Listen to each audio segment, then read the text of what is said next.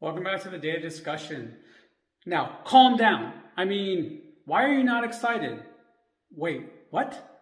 All right, so clearly today we're talking about somebody saying or telling you to calm down, or you telling somebody to calm down. My question is, has this ever worked?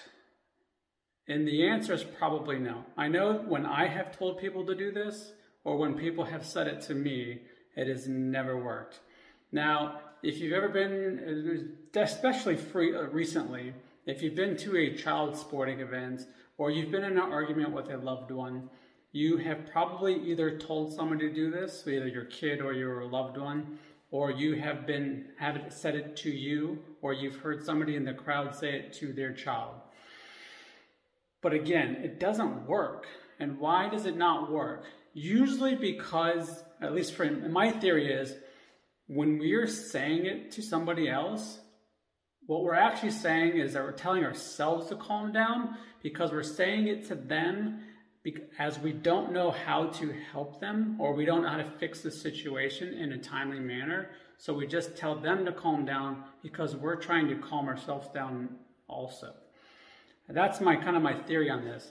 But when it comes down to it, if you really think about it, when you actually know how to solve the problem, and this is why I have this theory, when you actually know how to solve the problem, instead of trying to preach to tell them to calm down, you just go about it calmly, and you just get them calm with your demeanor and with your presence and the way you talk to them or handle the situation yourself.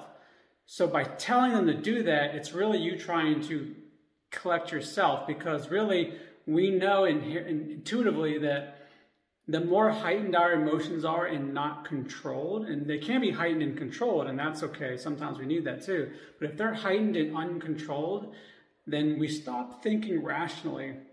And that's when we start to freak out ourselves. And we're really telling ourselves to calm down, in my opinion. So let me know what you think about that, and if you agree. And how often do you do this? Because I do it way too much still.